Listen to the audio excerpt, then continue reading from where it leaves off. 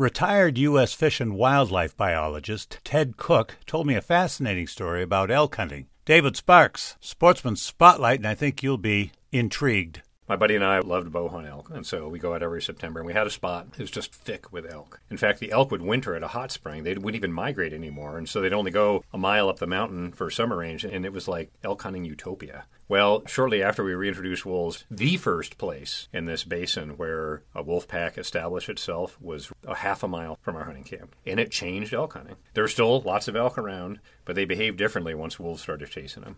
Now, I could have rued the fact that wolves came back and the first place they picked was my honey hole.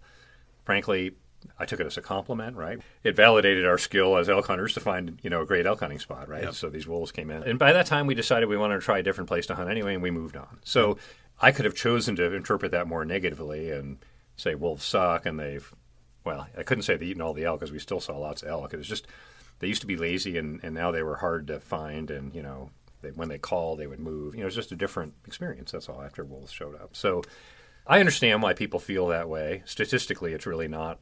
In fact, just yesterday, I read a news story out of the Spokesman Review, a newly released Idaho Fish and Game study, showing cougars eat more elk than wolves. We'll follow that up in another episode. Hope you enjoyed Sportsman Spotlight. I'm David Sparks.